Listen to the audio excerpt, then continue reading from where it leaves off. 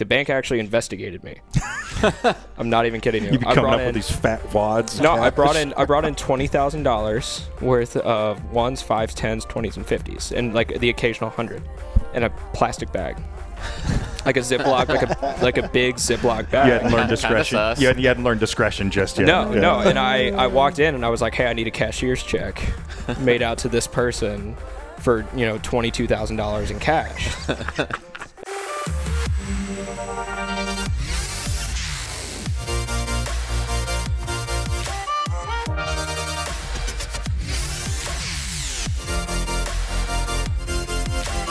Welcome to the Passion DJ Podcast. I'm your host, Mo Dingo, and with me always is David Michael. Yo. And the one and only Tony DeCero. What up? And today we have a local Ohio artist, Mitch James. Yeah, there it is. Yeah. Two first What's up, names. man? How you doing? Yeah, you can't play poker with this guy. He's got two first names. No. Samesies. It's okay. Yeah, just like David Michael. Exactly. So, Tony told us we needed to talk to you because, like I said, you're Ohio through and through. You work with him with PSG, Prime Social Group. Tony, do you want to talk a little about Prime Social Group for those that might not be familiar? It's just a company that throws festivals and concerts all over the United States, based out of Columbus, Ohio. And internationally, right? Oh, yeah. We do a little international. Barcelona, Mexico. Yeah. Kind of dipped our toe in other places. But no, I've been with them since I was like 16. So I've known Tony since I was about 16. So what has been with them? So what did you start doing? Yeah. So I started selling tickets for Breakaway like 15, 16. Just part of the street team, just hustling? So I was just hustling and selling tickets in high school. And about 6 months into selling tickets, I started interning in office. And from there it was just, started doing a little artist hospitality, started, kind of working my way up, and then started working the festivals, and definitely paid my dues. But I got my foot in the door in the music industry and opened a lot of doors with, DJing and what made else. you want to take that step to try and do the intern? Like, what was it about PSG that you saw? You're like, I want to try and get involved with that. I mean, honestly, like, it was the whole fact of the matter that Breakaway was like the festival, and still is the festival in Columbus. Like, there's no really other, and like that's why I like the company so much, is because it's these festival, they throw these festivals in these markets that don't usually get, artists like the Chainsmokers and Millennium and Future and all of these artists to come to these cities. And with Breakaway and through like this, it opened up the opportunity for like high school kids like me to go see their favorite artist and not have to travel. So they're hitting smaller markets with big market talent. Exactly. Okay. Yeah, which is super cool, and I loved the way the company was structured, and I loved everyone in it, and I still love everybody who I have worked with and still work with dearly. So it was just a place that I wanted to be a part of, and met a lot of people through there, and I'm still close with pretty much everyone I've met through. So was your first exposure like going to these shows, or? So I went to Haunted Fest, and that was like before I even knew what PSG was. I snuck in to Haunted Fest. Shh. Dom, you didn't hear that, man. No, yeah. So I snuck into Haunted Fest, and because I was too young. Oh, okay. Oh, so it isn't like you like hopped a fence. No, or anything. I weaseled my way into the door. Which I can kind of see, because that front door gets it gets packed. Yeah. It gets packed. And I'm sure I've let a couple people that weren't supposed to be in the show in. Sorry, Dom. Probably been on both sides of that transaction. Yeah, for sure. Yeah, no, it happens to the best of us. But I snuck into Haunted Fest. It was my first Prime Social event. And who was there? So Galantis was headlining that year, which is funny because 2 years after that, I was direct support for Galantis and sold out Bluestone. So it was like full circle, which is weird because like the whole entire DJing thing, it's like exactly year, or like certain artists like have like pinpointed like the biggest moments in the career. So like Haunted Fest was my biggest when I did Haunted Fest 2 years in a row, 2019, 2020. 2020 was the biggest crowd I've played in front of, and that was also the first electronic concert experience that I had. So it was a cool comeback like moment. Did you have like I guess what was your early musical influence, and like did you play any instruments? Were you ever interested in particular kinds of music, or making mixtapes, or have any experience with that, or did you come into it kind of from the event side and that was your entryway? You know what I mean? No, I had really gotten into music starting at like 9 or 10 years old, starting to listen to electronic music, starting with old like Avicii's first album, and with even when like dubstep, when Skrillex was like releasing. He's saying he's 9 or 10, and I was like well into my 30s. Yeah, no, it was like 2009, 2010 when Avicii dropped that. It had like Levels? No, Levels was 2011. It was My Feelings for You, Snus, like all of that other like that original just like progressive album that he dropped that was like barely any vocals. So before he got super. Yeah, no, like that's the first album that I like fell in love with completely. Okay. And so I started listening to that, and I was like that weird kid in middle school everyone was listening to like Pitbull, and I was over here listening to like trance music. Listening to all this music with no words in it. Yeah, exactly. And I was like sitting on the bus or like sitting in class like with with an iPod and like the old earbuds and just playing that, and everyone's like, oh, have you heard like the new like whatever like Jay Sean? I'm like, no, sorry, I've been listening to a 6-hour Carl Cox trance thing. But yeah, no, and then I got into like Carl Cox and started deep diving more in electronic music, and then Levels came out, and in 2011 then David Guetta dropped his album Nothing But the Beat, and then electronic music kind of like formed into like this poppy, dancey, like that was mainstream pop for years, like 5 years. Calvin Harris, David Guetta, Avicii was producing for all of they were all producing for all these people. Kashmir, Swedish House, yeah. So, when that started, now everyone's looking at me like, oh, is this the dance stuff you were talking about? I'm like, not quite, but like it's close. Right. You're getting there. And that just kind of took off DJing. I bought my first DJ equipment and like started like doing stuff with my laptop at like 13. Bought my first little controller at 14 and just kind of went from there. Nice. So did you hear this stuff on the radio first, or were you exposed to it like friend or family, or? I honestly was just kind of looking on YouTube for music and was just kind of like, who's Avicii? Like, oh, this is cool. And I went on it and played it, and I was like, I really like this. Like, this is weird and new and interesting. So I started doing that. And then I just kept deep diving. What were you listening to before that? Like just basic pop for the most part. Like it wasn't until that first Avicii album where I like started actually like getting into dance music. But yeah, like my family wasn't into dance music, anything. Like my mom did theater stuff all of her life, and my dad was an Elvis impersonator. So it was like, what was pop when you were growing up? Pop when I was growing up, I mean, like same stuff, like Kesha, like that was like the pop music. That was like Kesha, Pitbull, like those songs, Rihanna. Okay. Like that was like pop music when I was like 8, 9, 10, 11. And then yeah, I was born in 2000. So that was my clubbing days. Yeah. And that was my, like I said, dead smack in my 30s in the middle of my military career days.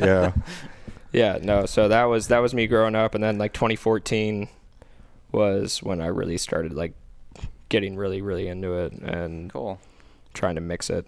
And then sending emails to people like, hey, I'm a DJ. And they're like, how old are you? 14. No. Sorry.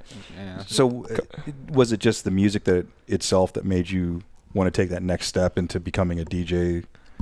Well, yeah. Like watching like live streams of Ultra actually was like the first thing. I was like, I want to do that. And it's crazy because this year I got to go to Ultra for the first time and like see Miami Music Week. Yeah, we were just talking about that. Yeah, like for the first time ever. Like I've been old enough to actually experience Miami Music Week fully. So I was like, this is insane. But no, I started watching like Martin Garrix's 2014 Ultra set actually. He was what, like 16 or something, or Martin Garrix? when he first came on the scene? In 2014 at his Ultra set, I think he was like 16, 17 years old playing Ultra main stage, which is nuts. Yeah, that's shocked, but yeah, no, that said, I was like, whoa. I was so blown away by him last year. Like, it was amazing. Yeah, no, he is somebody, he's one of the artists who kind of, like, you'll have artists that, like, don't evolve with everything and, like, kind of drop off, and he just hasn't done that. Like, he's stayed relevant through everything. Same with Tiesto, same with all these other guys. Like, they just kind of keep going with whatever is popular. Right. Tiesto is a great example of someone who's just somehow managed to stay relevant for he's like the Run DMC years. of electronic He was music, relevant before I knew about trance music. Yeah, no, he's like, I mean, the dude, I think he played at the Olympics in like 2000. Yeah. So like going from that 22 years later, now still playing Ultra main stage and still playing at these huge festivals is ridiculous. And then being relevant across multiple generations as well. Yeah, no, it's insane. And styles. too. Yeah, now he's like doing the deep house stuff that is trending all over everywhere, and all of it, like the business and the motto, like the 2 songs that he released in the past couple of years have been like, you can play them in any bar in any city and people will know them. You know who shocks me that just seems to keep going and going is Armin van Buuren. Like, I feel like he's like single-handedly holding up the trance music scene. Like, I mean, I think he played like 3 sets at Ultra this year. Yeah. Like did 3 separate sets on the. I think he did 2 on the megastructure and 1 on the main stage, which is insane. I mean, I used to give him a hard time for playing that fluffy unicorn, rainbows and unicorn trance music and stuff. But God bless him for still doing it. Yeah, I mean, he's still killing it. I mean, great artist through and through. So you said you were 14 years old and sending out emails saying, "Hey, I'm a DJ." Yeah. Well, tell us what that was like. I mean, honestly, it was a lot of, I didn't really get, so Jeff White at Prime Social, this is what like kind of brought me to PSG, is when I was sending out all these emails, Jeff White was the one who emailed me back, and I was like, hey, I'm a DJ, and at this point I'm like 15, and I'm like, I was on spring break in Florida, and I get an email back from him and he's like, yeah, I would like, we're not looking for any DJs at the moment, but like we're looking for people to like, if you want to like sell tickets, if you want to be a promoter. And for me at 15, that was like the coolest thing ever. So I was like, absolutely. And I'm in the industry. That. No, yeah, like it was my foot in the door. I was like, okay, this is sure. awesome. I'm going to run with this and I'm going to do as much as I can with it. And then I started selling tickets, and at that time we had to collect cash for tickets. So I was like driving, as soon as I got my license, I was like driving around to people picking up cash, and then bringing that to the bank. The bank actually investigated me. I'm not even kidding you. You'd be coming up with these fat wads. No, I brought in $20,000 worth of 1s, 5s, 10s, 20s, and 50s, and like the occasional 100 in a plastic bag. Like a Ziploc, like a big Ziploc bag. You hadn't learned discretion. You hadn't learned discretion just yet. No. And I walked in and I was like, hey, I need a cashier's check made out to this person for $22,000 in cash. And these people look the at me like he's 9-1. Yeah, no, so it's funny because they're like, oh, like what are you doing, like whatever. They were asking me questions, and you weren't even thinking about it because you were working. No, yeah. I was like, oh, this is probably totally normal to them. So we went back to the bank, that same bank, like it's the bank right down the street from my house, and same guy's there. He's still like, he'll still call me Ticket Kid, because every time he sees me, he's like, we actually like opened up a file on you and started like digging in on research, and they looked at your social media, they looked through everything, and we're like, oh, he's just selling music festival tickets. Yeah. Like he's literally just selling tickets. Yeah. We were selling peanut M&Ms, and you're selling fucking breakaway tickets. Yeah. That should have been your DJ name. Ticket Kid. Ticket Kid. Yeah. That's actually, it's got a ring to it. Yeah. No, yeah, the DJ name thing though, like I don't know why, like. So share that with us. We were talking a little bit off camera before that. So, most people like have a name that's not necessarily close to their name, and unless your name is David Michael, Correct. But so how did you share that story? It was the same thing with PSG. I was got booked on a silent disco for this Pepsi Music Factory event that we did with Carnage and Cheat Codes and a bunch of other people. And St. John. It was my senior year of high school, and it was the first time I had actually been billed at a PSG event, and I hadn't really like thought about like a DJ name or anything like that. But did you have a bomb ass photo shoot done already? No. Okay. I had that's Tony. Number one step. Tony says bomb ass photo shoot. So I did that actually right after, because I was like, oh, okay, well, so it's like 3 weeks before the event. He's like, hey, like, do you want to do the silent disco? Like, I was opening up the silent disco. There were maybe 4 people there.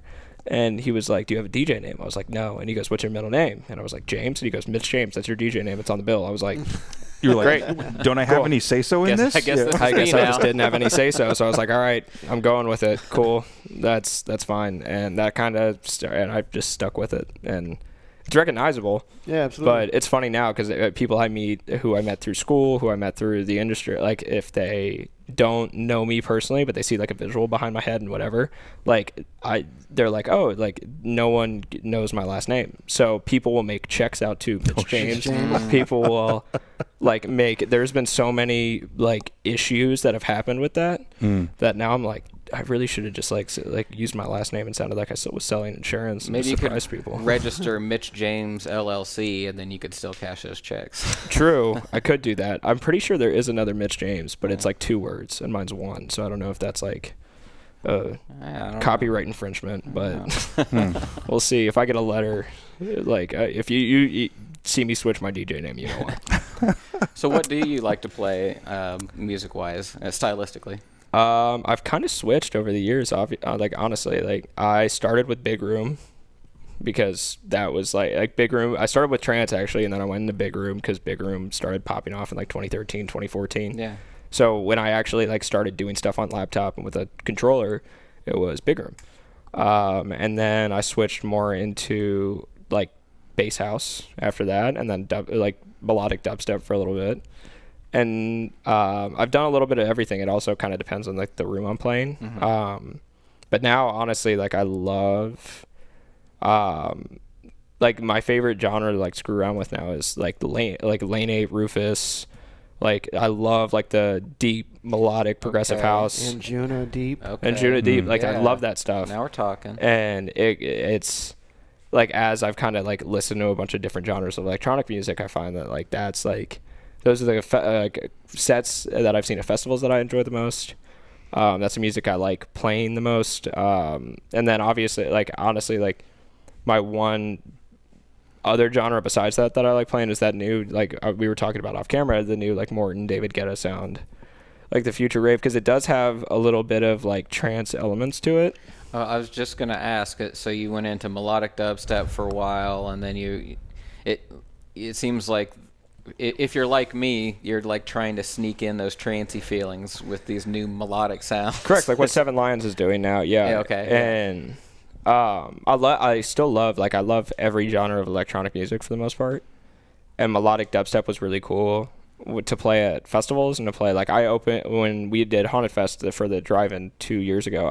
It was Nightmare and I forget who was right. I forget who else what it was, but that set was all melodic dubstep and dubstep. And after that, I was kind of like, yeah, that was fun, but like I kind of like I don't know. I've always liked the house trance realm more than I've liked the dubstep. Like realm. Like I'll listen to it, but like there's some stuff to me that I'm just like, yo, that's too much. Too much. You seem to have this affinity for trance, and that's not something that we've seen a lot of for people in your demographic. So my curiosity is like, how did you get such a passion for trance music when there's not a lot of it out there, when there's so much other sound out there? Because trance, it's very... It targets a specific group of people, you know. Well, it hasn't been big in the same way since like the rave era. Since like we were younger, 90s. And like I was a little too young for that, but I caught the kind of the tail end of that. But yeah, that's a great question. That's like all I played in the 90s was trance. What was your introduction? I think that was my introduction to it was just digging on YouTube, and I found it. But like the reason I liked it so much was because it was so different and because it wasn't played everywhere.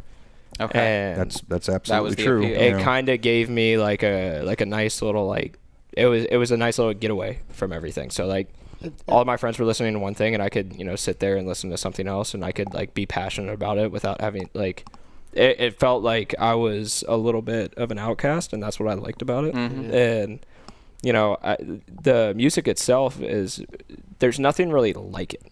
Like there's nothing like you can listen to pop music, hip hop music, and you can find like crossovers with everything, and it's all very like with trance it's like such a unique like experience when you're listening to it or when you're watching it at a concert.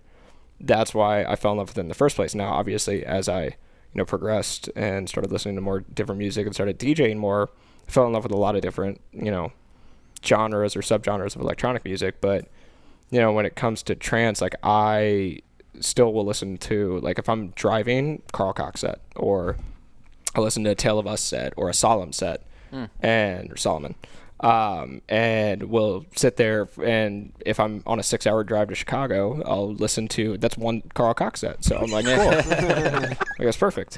But I also liked how all the DJs kind of like it wasn't like people still get super excited about something that's not insane. Like it's not like dubstep where it's like crazy all the time, and it's like headbanging. More digestible. Yeah, it's more digestible. It's more easy to listen to. You can listen to it in your car. You can listen to it while you're working.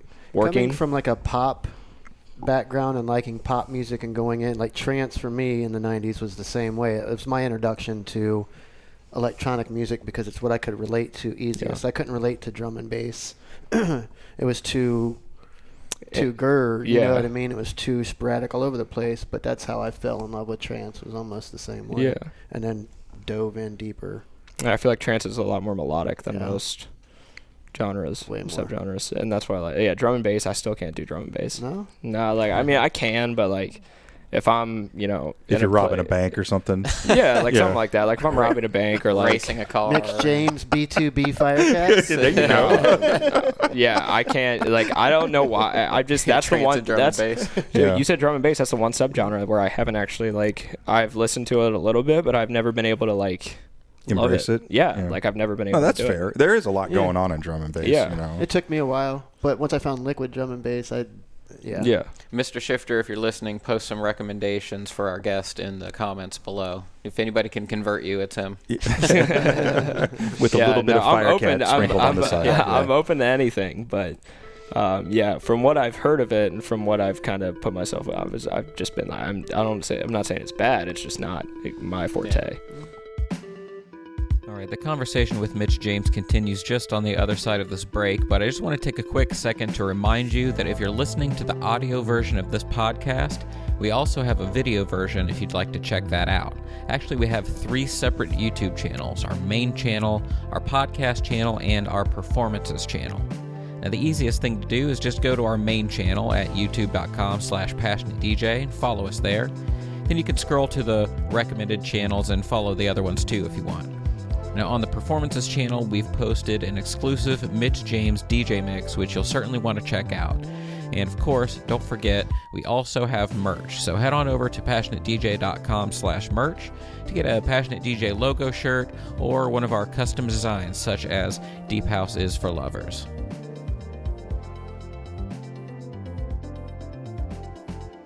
Well, do you listen to a lot of music outside of the electronic realm? Oh, yeah. You listen to like hip hop or rock or? I like alternative a lot. Yeah. Like so, Hosier, the 1975, like the basic alternative stuff. Bad Sons.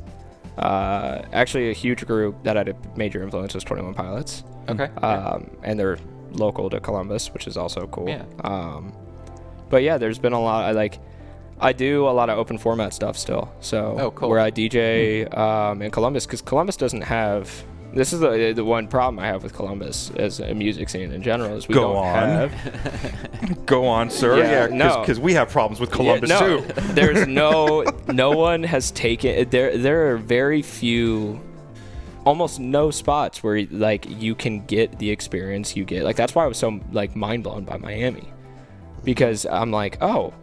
Everyone likes this style of music. Like there are 2,000 people in all of these nightclubs listening to house, techno, trance, whatever, and people love it. But then you come here and I play a moderately poppy dance song anywhere, and people look at me like I'm, But I play a hip hop song, roof comes off. I started in the clubs here in Dayton in 1991. The same thing that's happening then is happening now. Yeah, it's going the full same. circle. It's the same thing. It's like you can go to Miami, you can go to New York, you can go to all these big cities, and it's a vibe like that. But you come here and you get into the underground, and it's very pocketed. Yeah, no, it's very few and far between to see people. So that's why, like, in order for a lot of Columbus DJs who might be, some who would be listening to this, or just if you are passionate about electronic music and you love electronic music, there's not a venue in Columbus where you can express that. So if you want to DJ in Columbus and you want to pay your rent from DJing, you have to play open format. It's the only way to do it in the city. Are you familiar with a place called The Cave that they just started? I am actually not, no. So Aaron Austin, do you know Aaron Austin? Yeah, I do know Aaron Austin, yeah. Very good friend of ours, the podcast, him, Toby, all those guys, they're all run 614. Yeah. My buddy Nick, they have a place called The Cave. It's in the basement of a place, but it's like 150 people, house music, deep. It's a vibe.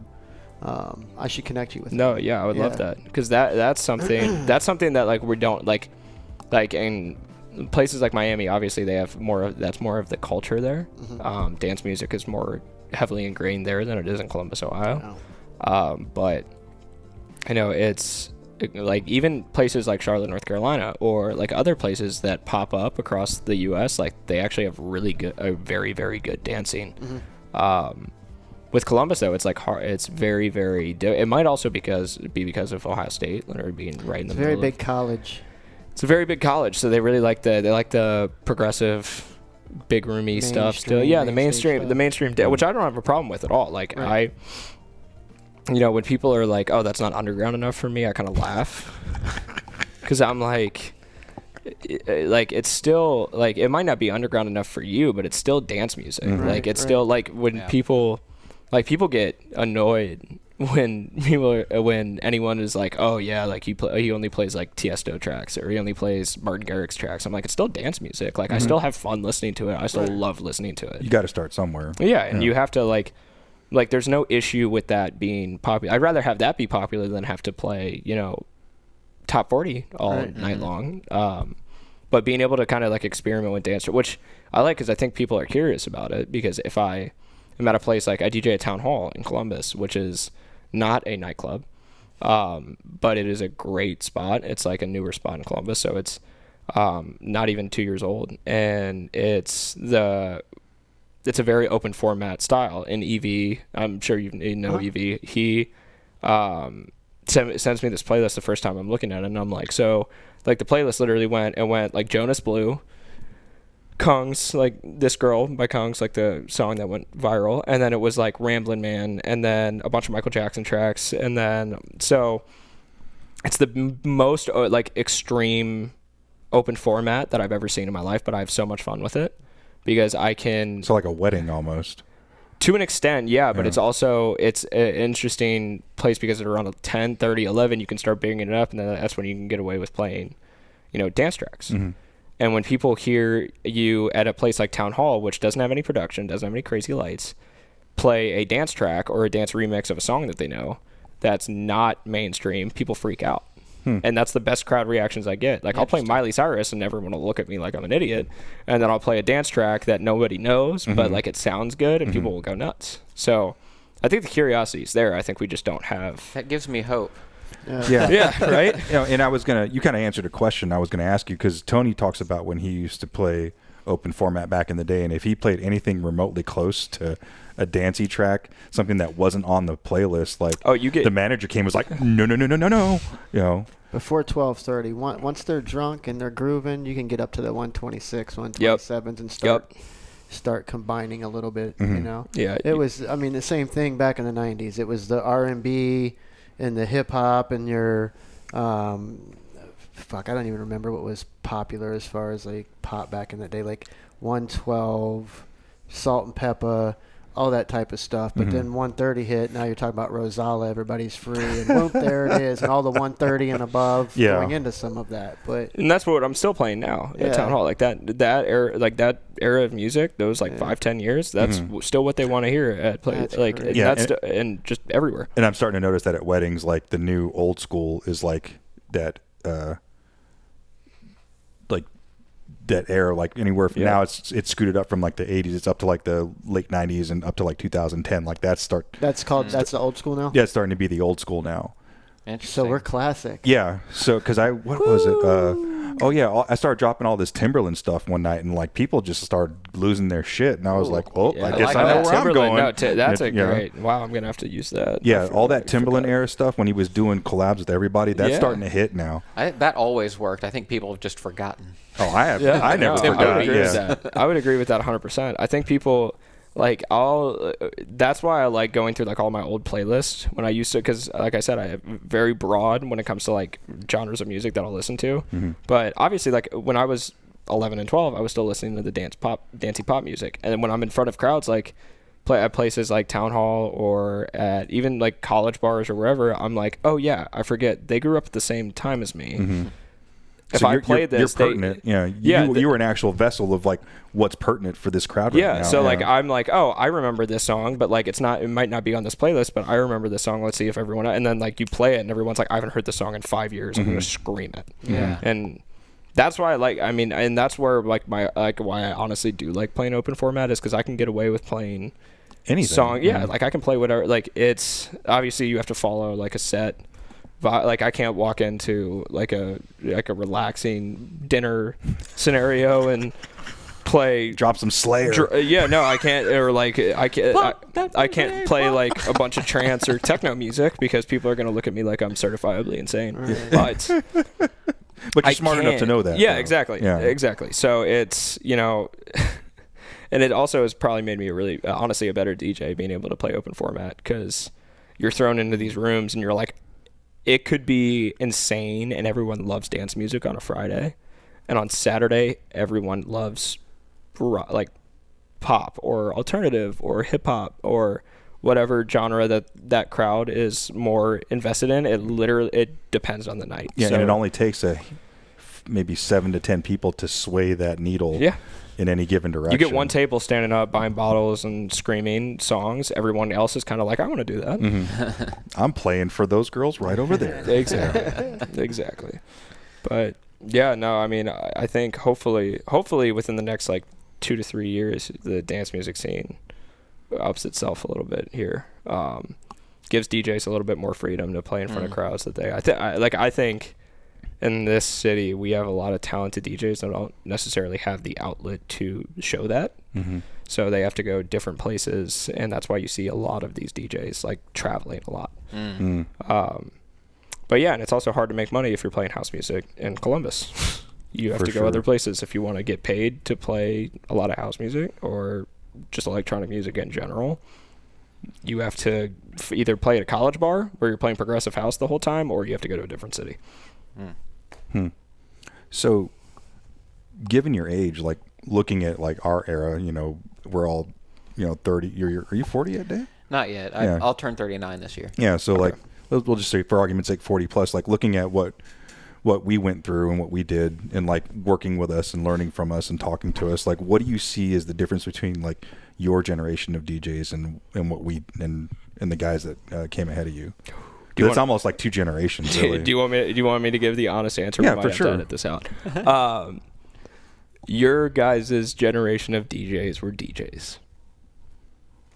Thank you. We are my generation. I thought that was going the other way. No, my generation of DJs. I'm not going to say it's everybody at all, but keep in mind, you guys were like when you guys started, social media wasn't a thing, Instagram wasn't a thing, TikTok wasn't a thing, whatever. So these DJs now, they're not only music artists, or even if they don't produce, they're not only DJs, they're a brand. Yeah, exactly. You have to brand everything, but there's also a flip side to that where people might be a brand and then decide they want to be a DJ. So that's when you pre-record a set and you get on stage and you press play and you cheerlead. Yeah, exactly. So I think my generation of DJs, it's more, I literally always say it's 50-50. It's 50% of people who do it for the music and they love the music and they want to mix it or produce it or do something with it, and the branding comes second. And then you have the people who get up there because they want it for reasons, whether it be, they like the attention, whatever, and they get up on stage and they pre-record a set, or they don't know how to DJ, which is fine. But when you make that your personality, and then when you continuously dog on people who might not have a insane brand behind them, it creates this divide in the music scene. And it's not just in this city or in around, like in the generation. It's literally the difference when I see guys who grew up when you guys grew up DJ. It's technical, it's good, it's smart, there's an art to it. And I see guys my age sometimes, or girls my age DJ, it's 50%. I'm like, oh wow. I'm like, that's really good. Like that was a great like set. Or other times I'm like, no, that was terrible. That was terrible. Well, I gotta say, as much as I appreciate hearing that, in the interest of fairness, if you're hearing DJs now who are old school DJs, they've stuck around, they've done their time, we had shitty DJs in my Oh, time. yeah, and no, they I'm had sure. shitty DJs Yeah, no, in their I'm sure. time, and they fall off. I just think social media has ruined it a lot for a lot of people. I see. Because like for me, like I can guarantee you, like I technically believe I'm a good DJ. Like technical, like skills wise, yes. Are there people in the city that are better technically than me? Absolutely, 100%. That's where people get screwed up. Because they automatically think because people on social media tell you you're the best or like whatever, that you're like the best. I guarantee you there are probably in the confines of Columbus, Ohio, there might be 50 better technical DJs than people who are headlining at all of the clubs or bars in Columbus and have all their residencies there. But it's all marketing yourself. It's all connecting yourself. It's all knowing the right people that gets you branding to that point. Exactly. Selling tickets. I was...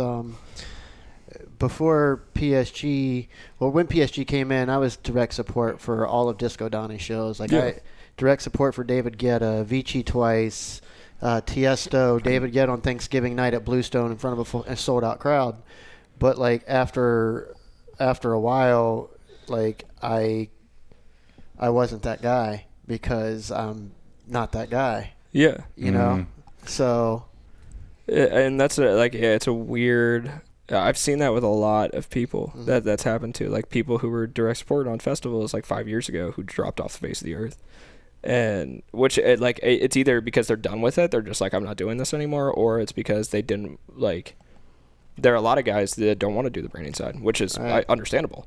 Yeah. They're like, I'm in this for the music. I don't want to have to deal with the whole like making a social media. The whole presence. Scene became like it became more about this than this. Yeah, exactly. And I'm 99% this, and I may look up once or twice at you. Yeah. You know what I mean? And it's like, I get it, that's what they want, and I couldn't fulfill that position anymore because... Right, there's an added layer of toughness when you're the type of DJ who wants to mix subtly and wants nuance and pays super close attention like that and is super talk into the talk mixer. with your hands. Like all that stuff that like 99% of the people out there don't really care about. Yeah. Correct. And it's tough because now there's an extra layer of that, like, oh, now I got to play what they're expecting. I don't have time to get into the the guts of that's it. Honest. Like I've had to find a good balance because for the first little bit, like I didn't take my hands off the decks, and then I got to I DJ. I still do Midway a little bit, but I started there when I was 17, 18. Which is a college bar in Columbus. And they have this crazy they have a festival-sized stage outside. It's ridiculous. But they didn't when I was there. It was a black box bar with a strobe light and, like, running lights that you would just flip a switch and they would just run on rotation. Now it's, like, a whole, like, production in there. But when I started doing that, it was like, oh, like, they don't care what, like, a bunch of, like, 18 to 24 or 22, they don't care what I'm mixing or how I'm mixing or how technical I am. So I had to kind of, learn how to use a mic, learn how to, be a performer instead of just a DJ. And that was a really hard transition to make. But, when you're outside and I get this, we call it block stage. But when you're outside and there's 1,200 people in front of you and they're all in that 18 to 22 demographic and they all want to hear the songs that they hear every time, but you want to play a certain thing, you have to kind of please both. Yeah. So putting new spins, but also being a performer and having the CO2 and like, getting up on the table and talking in the mic and getting everyone excited, like finding the balance of that is super difficult. So for a while there, it was like, I don't want to take my hands off the, decks, but after a while, and then I had to transition into, okay, like I still have to be good at what I'm doing, but I can't just stick on the decks the whole time. And is that when you learned to count to 4? Yeah. No, I think it's funny that I feel like you guys will probably all understand this. As a DJ, you have a weird sense of how much time you have left if you are not touching the decks. Like you could not be looking at anything. You could just be listening to a song. And I know immediately, I'm like, okay, I have about 45 seconds left of this track. Or like you just like inherently know how much time you have left without even looking at anything. And I think we kind of had to grow up with that because the only thing you could really look for as a point of reference is the grooves. Yep. When you see, that's ridiculous to me. That's ridiculous to me because I'm thinking about that. Like Like, okay, and this is like when people like shit on laptop DJs, I'm like, yeah, but like also like I started on a laptop and a Newmark controller, so like that's how I started. I mean, using the technology that was available to me, and it was cheaper than buying turntables and vinyl. And for a 14-year-old where my only income was Christmas and birthday money. I started on a laptop. Yeah, no, but like that's the thing is like you can still DJ with a laptop and be a good DJ, like a good technique. But where you fall into the trap is, there's an auto mix feature on Rekordbox. Yeah. There's a, it is very easy to just make a set on Ableton now. It's very easy. It's almost too easy to make a set on Ableton or anything else. Yeah. So we've asked other DJs this question, and just kind of want to get your take. So you talked about things like auto mix and all that stuff, and I think we all agree, as far as the three of us, like they're tools. Yeah. And we've had DJs come on here and just vehemently say, it's a tool. If they don't like it, fuck them. Shout out Mr. Shifter. But how do you feel about like these?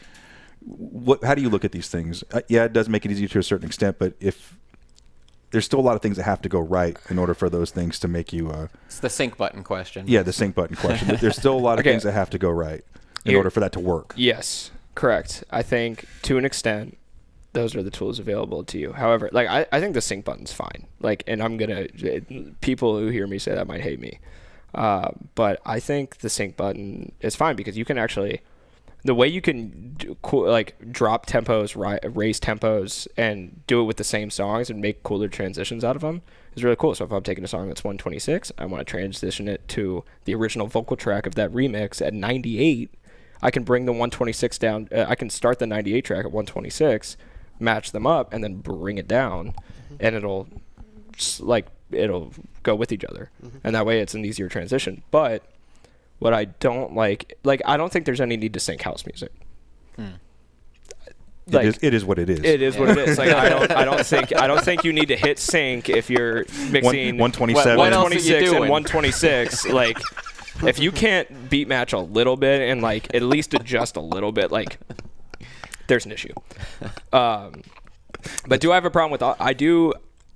Obviously, in this day and age, too, half the times people are pre-recording or auto-mixing is because, especially big-name DJs, their visuals are time-coded. Right. Mm-hmm. So with that, I'm like, okay, like obviously when you're playing at a crazy festival, they want you to play the song. You have 60 minutes to play all of your biggest songs and all of your new music and have outstanding visuals because that live stream is going to be watched and the festival is going to be watched by millions of people. Okay. Play your set and do the visuals, and that makes sense because in that case you are also building a brand. It's like, those visuals were ridiculous. But when it's club DJs or people doing small intimate stuff, and if you're pre-recording a set or you're auto mixing, in that case I'm like, then why are you like plugging your phone at that point? Yeah, what's the point? Yeah, plug in your phone, play a Spotify playlist, hit shuffle, trying to get those steps in, man. Come on. I will say I'm pretty sure DJing has built my metabolism and also taken years off of my life with lack of sleep. But I have no problem. I know a bunch of DJs who, have experimented with it, and I personally find the whole art of it being doing it live. So even if I am using sync or if I am using something, I do it for a purpose, not just to make it easier on myself. So, what's next? I mean, you're fairly young, and you've had a pretty decent career so far. You can't even rent a car yet. No, I can't rent a car. Yeah. Well, they charge you an underage fee. I have had to rent a car once. They charge you an underage fee, but you can still rent it. It's just really expensive. It's unnecessarily expensive. I'd rather just Uber. But with you being so young and you've already had a lot of experience, like, where are you going next? That's a good question. I mean, I love what I do now, both in the music space and the other side of it, doing, helping out with artist management and with Breakaway in general and Prime Social Group. I love that company, and I love building music festivals, not necessarily being the one on stage. I also love DJing. It's, why I got into this industry in the first place. So I don't know. I think we'll see where it goes. I like where it honestly just kind of depends on what city I'm in, one, and two, like, kind of if I want to transition to just being a DJ, or if I want to just transition to being the business side DJ occasionally. So it's interesting, and it's funny that you bring up age though, because I think that a lot of people, when I tell them I'm 21, I turned 22 in 2 weeks, people get, and especially when I was 18, 19, people would get like really upset, verbally angry. Yeah, like verbally, like chew me out, because you had something to do with it, like, because I was getting other than like being a good DJ. Yeah, no, because I was getting, so they would look at a lineup and they'd be like, oh, it's like a 30-year-old dude playing, third to close, like, or third to direct, and I'm playing direct on a show and I'm 19, and he's like, oh, I've been doing this, like 18 years. This 19-year-old kid's been doing it like 5 years, and he's open, like, direct support. And they would get upset, and I've gotten some nasty texts and emails. We're not those DJs. No, I know. That but sounds it's like just a them problem. No, exactly. But that's what surprised me, honestly, because I'm like, for the first couple of years, everyone was so supportive because I was young. Because I was young and I was playing like the opening slot. Like, I was playing in front of 2 people. Everyone was like, "Hey, man, good set." And then I started playing better sets, and everyone's like, "Oh yeah, hey, fuck you, kid." like no, you were cool until you weren't. You were cool until you were playing the spot that I won, and now you're an asshole. So I had to kind of get a chip on my shoulder a little bit and kind of present myself in a way not as like a wide-eyed kid anymore. I kind of had to like snap out of it and be like, wow, okay, people don't like the fact that I'm that young. People might act like it and be like, oh, that's really impressive, and then they'll turn around and be like, that's mother. Yeah, it's like, oh, that mother. I got needles older than this kid. Yeah, I've heard that one actually. They're like, I have decks older than you. I'm like, well, yeah, no, but I kind of had to just get a thick skin with that stuff, because when you like, a lot of guys who I like looked up to for a while, not even just in mostly in Columbus, but like when I started like actually playing bigger shows and playing festivals and doing everything, I would hear things and I'd be like, oh, I don't know about that. Like, I don't know. I've never talked to this kid before. And then I'd meet him in person. I'd be like, hey, man. And like, they would look at me like with this, like, just distaste. And I'm like, dude. I'm sorry for being young. And but like, once again, are there DJs in the city that are better than me? Absolutely. I'm aging as hard as I can. Yeah. Like, yeah, no. But like, I just happen to be like, I happen to put myself in a situation where I met guys like you, Tony, and guys like the PSG guys, and proved and I could sell tickets. And as much as that sucks to hear for some people, like, when you're starting out as a DJ, you gotta sell tickets. You gotta get people in the room, and people will, and then prove yourself in that aspect. And then once they trust you with that, then it's like easier to do it. Because if nothing else, you've proven you can sell tickets. Right. Exactly. Yeah. That's huge. It's huge. It's huge. Bottom line. I mean, and that's the thing. Like, I think there's a line that has to be drawn between like being an artist and being a promoter. If your music, like, my aspect on it is, or my opinion is, if your music or your personality, if your brand can sell tickets by itself and you don't have to have a promo code or anything, by all means, headline a show or, do everything. But, until you get to that point, there is no shame in grinding and selling tickets for your spot. Right.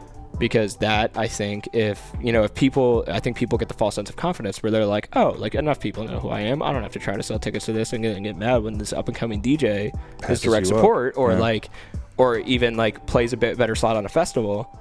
And they're like, oh, like what? And they're like, oh, well, see, he sold 200 tickets to this festival and made us X amount of money.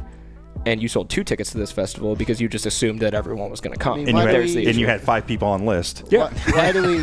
Why do we book headliners? Why do we book bands and venues? To sell tickets. To sell tickets to make money. It's the bottom line. Yeah. Yeah. So if they don't get it, then... Yeah, exactly. But like, there's also a line where I think there are DJs who will sell tickets. Their name will sell tickets, and it might not show up on a promo code sheet. But at the bottom line, it's still about selling tickets. It's still about selling tickets. Mm-hmm. Whether You're it's right. the name or the person doing it, it's about the tickets. Correct. Yeah, correct. So, yeah, and that's why I do like playing soft ticket shows. Yeah. Like just in the door shows, because I'm like, I don't have to worry about that. I just show up and plug in, and it's a full room right here for the taking. I'm like, this is perfect. Yeah. But yeah, hard ticket shows have always been harder to get. For sure.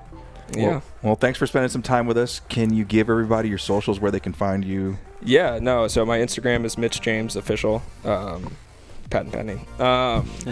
And then honestly, that's pretty much all I use. Any mixes or anything? Any mixes? So mixes are on SoundCloud. It's just Mitch James, one word. But yeah, no, and I'm excited to kind of, play some music and see what you guys think of that as well. You got any dates for the summer that you're going to be? I'm every Saturday at Town Hall in Columbus for the foreseeable ever. And then there's a new spot opening up in Columbus called Mandrake, and that's going to be a really cool spot, and I'll be DJing there. And then other than that, probably hopefully some festivals in the fall, and I got my actually last ever set at Midway for Senior Crawl, so that'll be a little heartwarming experience.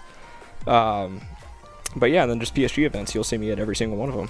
For sure. Every single breakaway. And you'll see Tony too, so you can come visit us both. Yeah. It only is like $100 and some odd ticket to see us both. So. We appreciate you making the trek here to come do this in studio. We like doing it in studio whenever we can. Yeah, so. I love it. It's a great place. I'm excited to play some music. Yeah, let's get it. Let's do it.